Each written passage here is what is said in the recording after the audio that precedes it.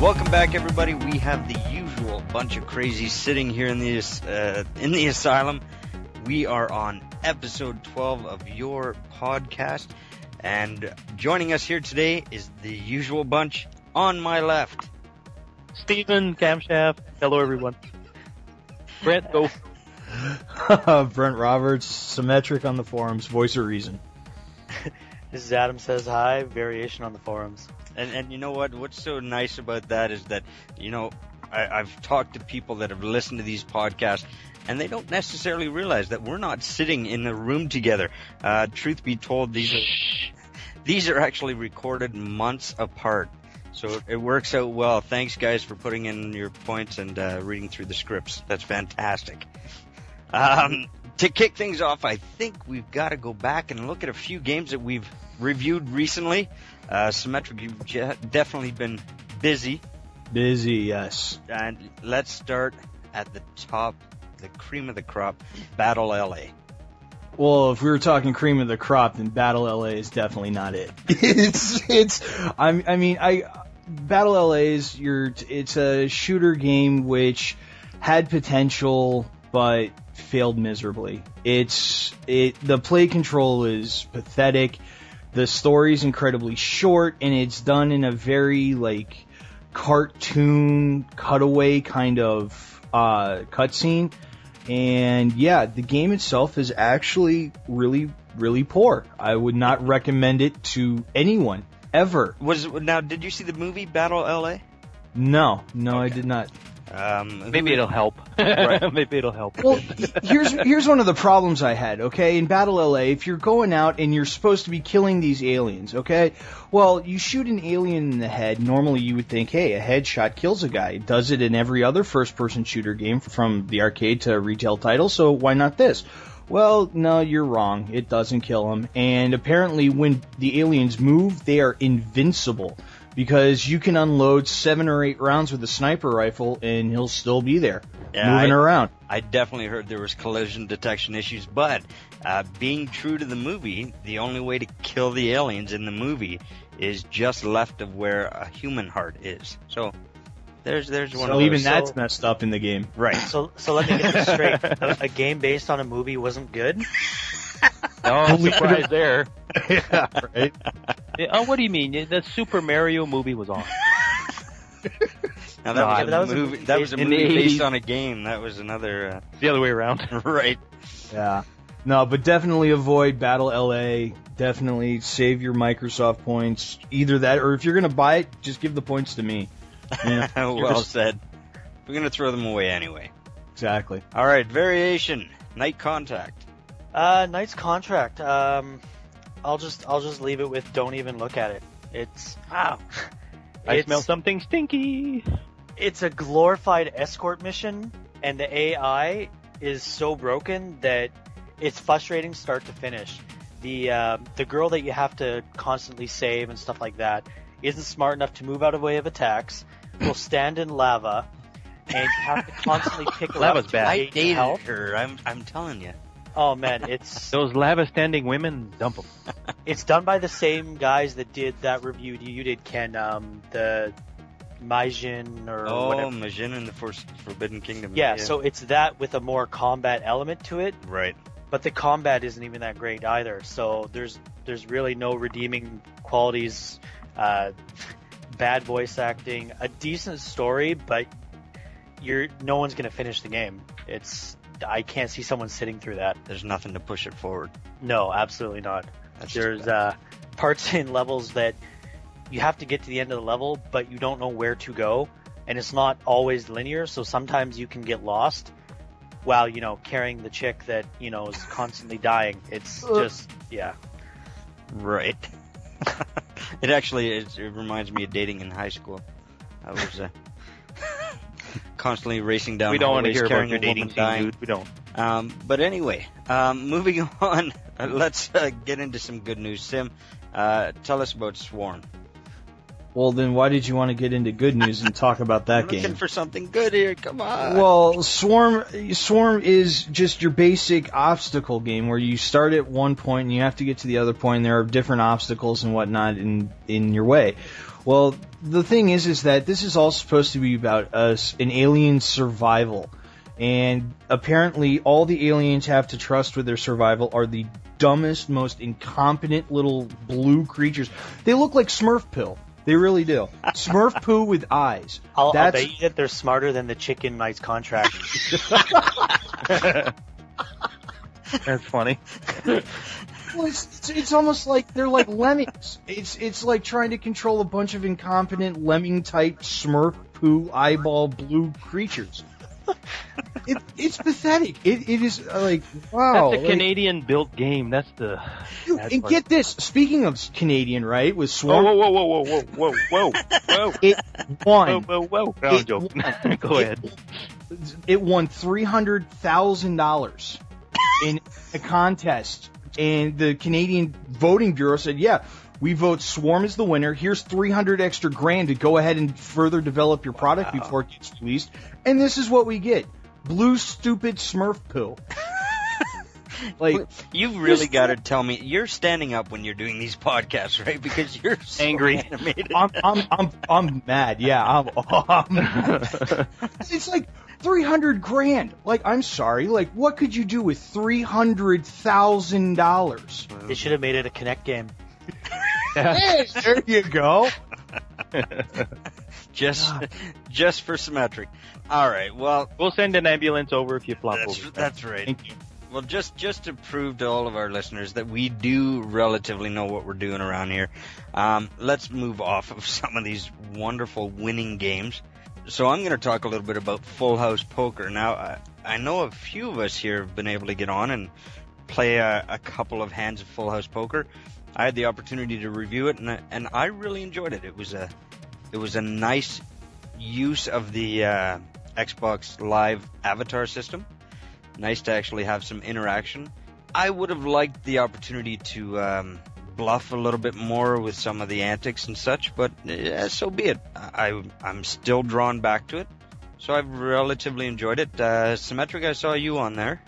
Oh, that's my latest crack. Yeah, for sure. I'm so hooked on the Full House Poker. It's great. Like the Texas Heat, the live shows, and the fact that you can even set up your own 3-table tournaments. Yeah. So there's a lot of innovations in that game that I thought were really well. The only thing that I didn't like about it is the fact that you can't get Microsoft points like you could in 1 versus 100. I agree that the only lack really is the actual real sense of winning. I mean, there's no payout. Right. There is none. It's like, okay, great, you win imaginary chips, which you cannot convert into points or cash, and you have experience, which does nothing to level your person up. I would have even taken a Charlie Sheen snapshot. Really? Just something to give me that tickets to his new show. Right. Well, how's it different from the poker game they released when I think the 360 first came out, which was mediocre at best? But what was it called again? Honestly, Texas Hold'em or something? I think it was called Texas Hold'em. Well, I mean, poker's poker, right? Right. At the end of the day, from that one, I guess. Honestly, I didn't get the opportunity to play it. I did see it a little bit, and I've read a little bit about it. The biggest difference is how it's played. It's not just cards slapping down in front of you. Okay. There is actual interaction with the other characters. That's good. Especially when you're doing, again, this Texas Heat battle online. You've got 10 random strangers at your table, and it's all really based on how much you can bluff a little bit and, knowing when to fold. And now, I did see... I smell a Kenny Rogers song coming on. Gotta know when to hold on. Okay, stop there. Symmetric, I saw you had $1 million hand. Yes, I did. I actually have had a couple of $1 million hands, which absolutely means nothing. No wonder he wants to convert this into Microsoft points. Yeah, exactly, right? I want to buy a car. All right, well, let's move on. Symmetric, give us some more good news. Crysis. Well, finally, thank God we can talk about something good now besides this. All right, Crysis 2, out now on the 360. Hands down, as of right now, I can easily say best first-person shooter on the 360. Wow. Hands down. It's got the best graphics of any first-person shooter that you'll find right now on the 360. Then there are fighting words, you know that. Oh, I'll easily back it up. The physics in Crysis 2 are the best that you'll ever find so far on a 360 console. Let's see what else. The multiplayer itself is amazing because the people at Crytek took the best aspects of Battlefield, Halo, and Call of Duty. They took the best of everything and then combined it all into one multiplayer. And so not only do you have experience that you get from leveling up and everything, but you can unlock new weapons, new accessories, attachments, so on and so forth. So it's the basic progressive system that you see that a lot of people have come to like from the Call of Duty series, and then unlocking new weapons from the Battlefield series, and the levels are huge. And when I say huge, they are absolutely massive in size, which is great because it gives you so many other options to just go back and forth instead of like from point A to point B, okay, we meet in the middle and kill each other. Well, this one is instead of going from point A to point B, meet in the middle, you can go off to the sides, you can go down below, you can go up above on top of buildings. I mean, it's amazing. There's everything to do. And I will say this, there is a learning curve. So Crysis 2 is not a game that's very easy to just pick up and play. However, though, once you master the learning curve, everything else is a piece of cake. Everything else is a piece of cake. And right now, I've been seeing videos on upcoming like Battlefield 3 and stuff like that. And that so far to me is going to be the only game that I can see from the first-person point of view, first-person shooter game, that can compete with Crysis 2. But who knows? Hopefully we'll see what happens. But as of right now, Crysis 2 definitely takes hands-down winner over Call of Duty, Halo, Battlefield, the whole 9 yards. It's the best. You know, when it comes to gaming, I'm all about the explosions, of course, but I'm also a big fan of the story-driven model. How does Crysis 2 pick up from the first game and yet still hold its own? Well, I don't want to spoil too much about the story, but for those who haven't played Crysis 1, it pretty much is a tale of troopers going in. Something happens. I don't want to ruin the story if you haven't seen it yet, but then you have to regroup with your team and then extract scientists, and you have to go through this whole ordeal, right? Well, anyways, Crysis 2 story picks up after that. And apparently in Crysis 1, we went and fought the aliens. In Crysis 2, the aliens come to us. So this picks up where you actually are a member of a new recon team, and you go in and you meet one of the old members, and that's about the only spoiler I'm going to give you. And yeah, the rest of the story is dramatic, I'll say that. There's never a point in time when you're sitting there thinking to yourself like, wow, this story is really, really poor. Because it's not. Everything is very action-oriented, very action-driven, but at the same point in time, you can also go through the entire levels without firing a single round. So it all depends on how you want to play the game, and that's what makes it so great. I mean, there was one scene in Crysis 2 where you are trying to evac on a Humvee, and you see this building that you just wired the charges and were setting it to blow. Well, you see this couple who's wounded, and they're begging you to stop the Humvee so that they can get on board and get to safety. Well, you're sitting there trying to reach for them and everything like that, and then when that happens, you see an entire skyscraper in New York City implode and come crash. It's amazing. Every single aspect of that game just blew me away. All right, well, let's hear from the other guys, regardless of whether or not you've played the game. Even, your thoughts on how this can fit in with some of the other first-person shooters out there. Adam? In relation to Crysis? Yeah. Yeah, well, I mean, I tried the multiplayer demo and stuff. It didn't hit with me. I played the first one a bit, but I didn't get big into it. It felt very Call of Duty-ish. I mean, you're getting your kills, you're getting your kill streaks, you're calling in your choppers. Yeah, you have the suit, and the suit stuff is really cool, but I don't know, I didn't get into it, but I know that the demo was very limited. It didn't have all the powers and all the perks and stuff like that. Right. So I wish they would have done a single-player demo, to be honest, because that's what I would be playing it for. Right. Absolutely. Steven, what would you like to see new in a first-person shooter to really re-energize everything? Jetpacks. Oh, Christ. No. No, you know what? First-person shooters, to me, it's all about the story. It boils down to that for me nowadays. Back in whatever, it was all like, I need to jump. okay, the games provided jump later, and now it's just to the point where if the story is good and keeps me engaged, they're going to do whatever, But what I wish they would do across all first-person shooters is pay attention to the multiplayer a lot more. Because I know a lot of games, whether it's Call of Duty, Homefront, whatever, they tend to crank out the multiplayer and it suffers out there. Well, not all games need the multiplayer either. I mean, look how bad for Dead Space 2 was. Right, I agree, that's Adam. The thing. There's some games that just don't merit it. I totally agree. Like, there's some games, it needs to be there, like Call of Duty. But there's games like first-person shooters that are totally story-driven. You're like, well, you don't need more than this, really. Yeah. BioShock, Dead Space. Yeah, to build on what Var's saying, I mean, you take even a game like Call of Duty. Imagine what that game would be like with all those resources that are spent on multiplayer, put into a bigger or more grandiose first-person player experience. Mm-hmm. I mean, it's really something to consider. See, and I'm kind of getting that feeling. I know I shouldn't, but with the Battlefield 3 stuff they've been showing, I'm kind of disappointed there's a campaign, because that's not why you're playing Battlefield. Yes, It looks good. Yes, I'm going to play it, but just like what you said, I wish they would focus on one thing that they do really well, which is what it's known for. Yeah, I think first-person shooters, they have their work cut out for them, because they've been around for such a long time, and there's so much that's been done, and they gotta keep pushing forward, right? So I really think that they've got their work cut out for them. Like, I was reading an article with John Carmack, an interview in Official Xbox Magazine on what first-person shooters need to do, and he was saying, well, he's all about the graphics. He's like 60 frames per second, better gaming experience. Right. And I was like, wow, that's an interesting thing, in his perspective. Yep. So sure. I don't know. Like Rage, I was with Brent at E3 last year. That was an amazing looking game, Mm-hmm.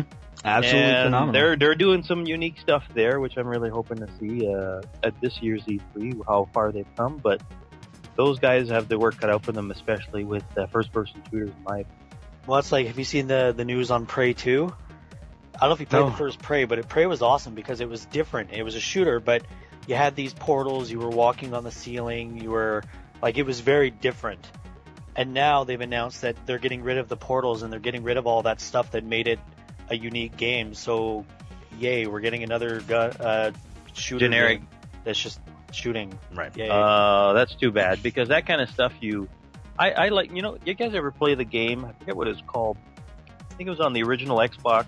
You can stop time. I think it's called Time Shift or something like that. Yeah. Where it's a 360 title. Where you can stop and then you can... No, not that one. Basically, where you could shoot a guy in the air and then you can jump on him and then jump on a roof of the frozen in time body that was, being hurled in the air, and you can stop it, jump on them, And I thought that was a really unique approach to a first-person shooter. I looked at that and I was like, oh, cool, Well, so, keeping innovation in gaming in mind, Stephen, you've got an opportunity coming up. You're going to travel to San Francisco, look at the new MX versus ATV. They're doing something interesting with their pricing. Why don't you kind of break that down a little bit for us?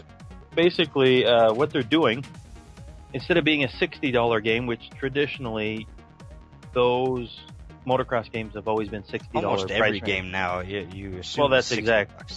Yeah, exactly. So what they're doing is, this time around, they're putting the price point at $40, and they're gambling to continue putting out DLC over the course of a year or two, or how long the next one comes along, which is probably a 2-year dev cycle. Is they're going to hopefully, and then they're telling people and say, look, you make your motocross game the way you want. You want to download tracks, you want to download gear, you want to download this or that, you make it your game. So, give me an example. One person could pay $40 for the game. The next person will pay $150 because they bought all that DLC or whatever.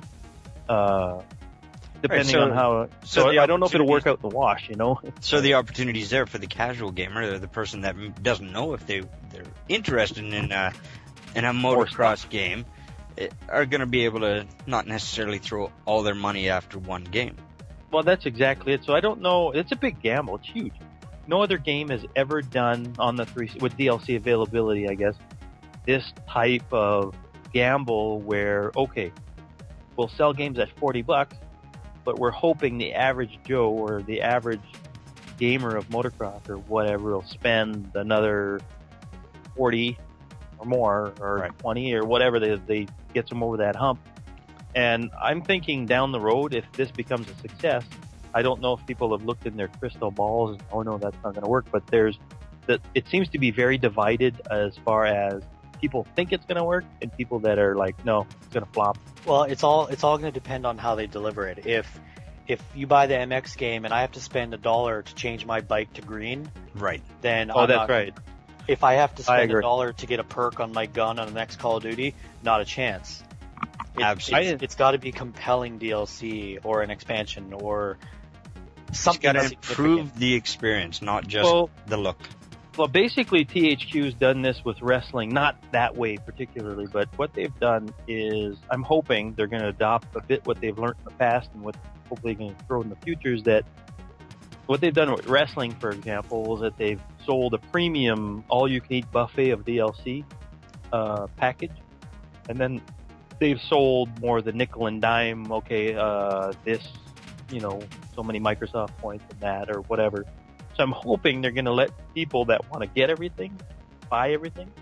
And the people that just want, I just want that track, that gear, that whatever sticker pack on the bike or whatever it is, stuff that they're going to offer, that'll be great. So in the past, I'm hoping basically they're going to bank on the tracks and they're going to keep it fresh every month for like a year. So people can race new tracks, new content on a regular basis, keep that racing online. Right. I think the opportunity is fantastic. And I don't know if I'm showing my age here or not, but has it occurred to anybody that we're all going, wow, $40, that's inexpensive for a game? Has that hit anybody else? Yeah, it has for me. Yeah. I mean, me and Brent are different, so. Right. Well, and actually, you guys like collector editions of Dirt? We're gonna discuss that right now. Many of the big games have come out with some wonderful little collector's editions. None that I've picked up, but they're out there. Cam, let's let VAR and Sim kind of give us their opinion. As the collection aficionados that they are, please justify to me a $300 video game.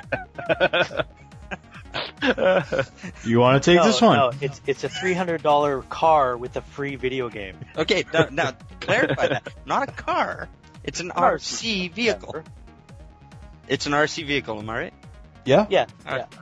So it's like a pro grade, what people actually use.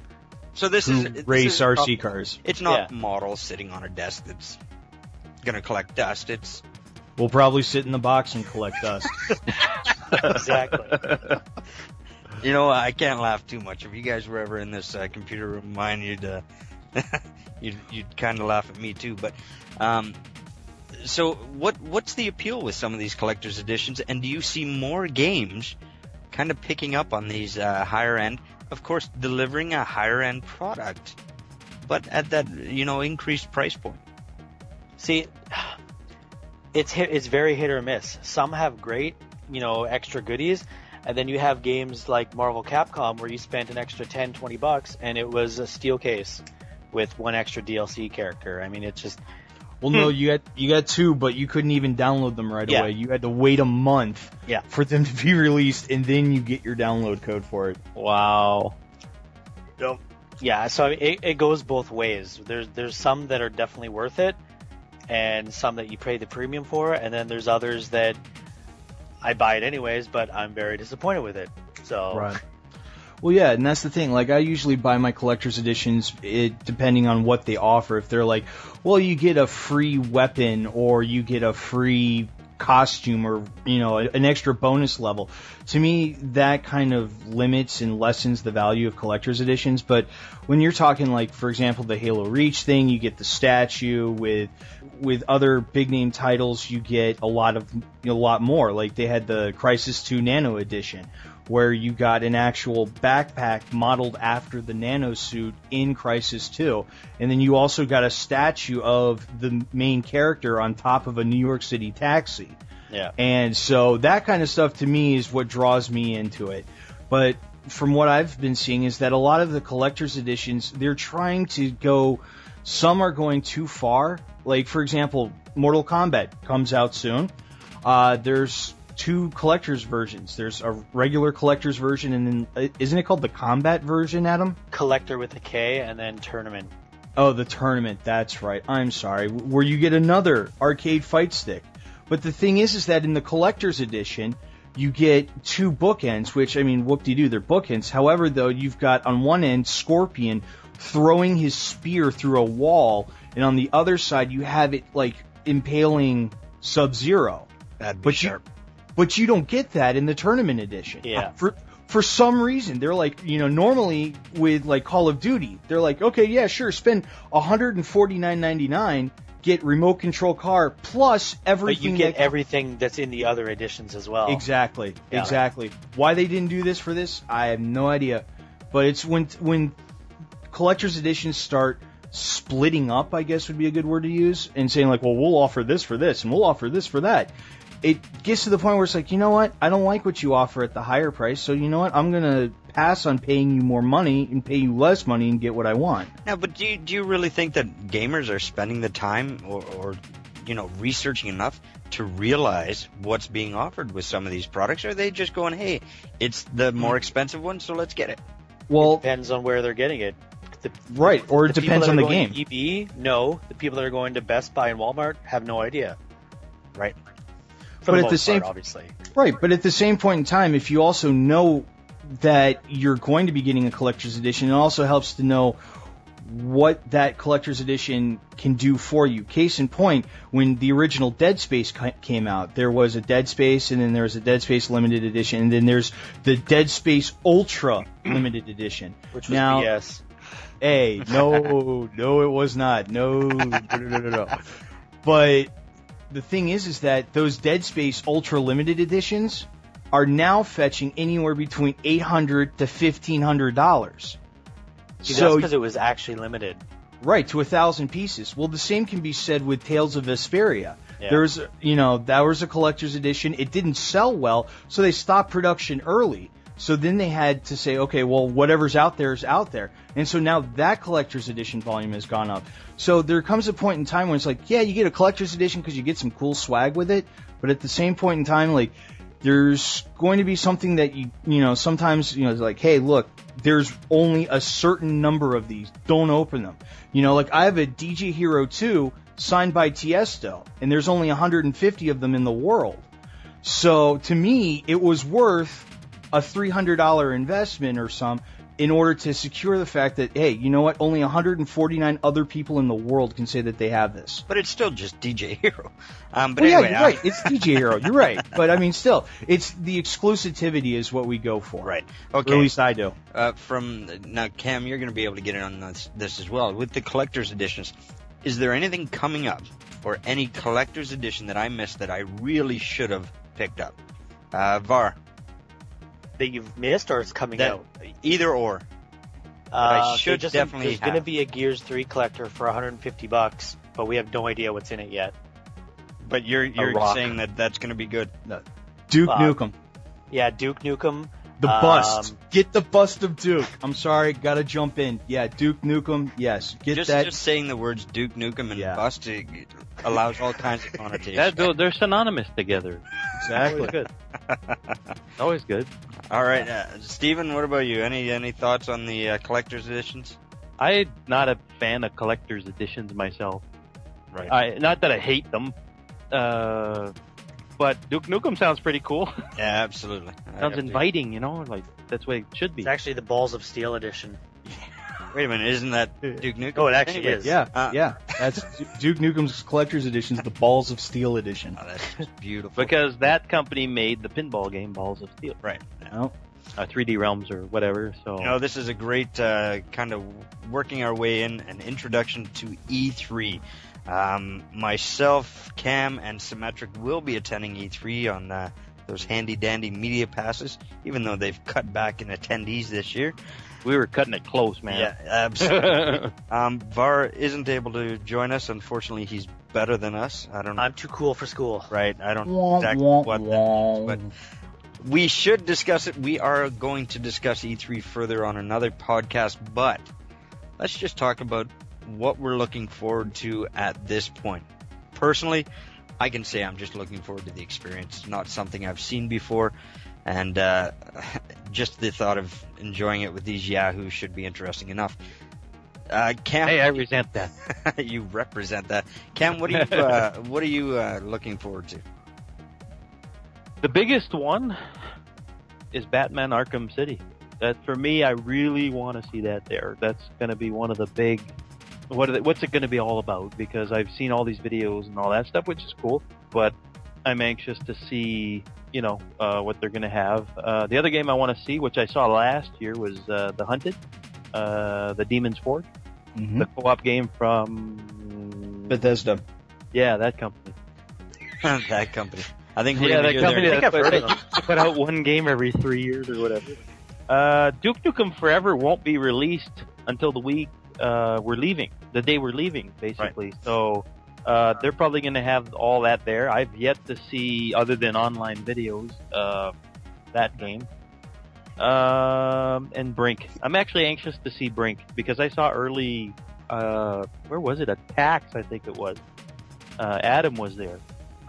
They had Brink there, and it looked pretty good. I mean, I was relatively impressed with Brink, and they're Bethesda games, but everybody else has got another Call of Duty coming out, which of course I'm anxious to see because of the new developer, what they're offering, and that's pretty much it for me.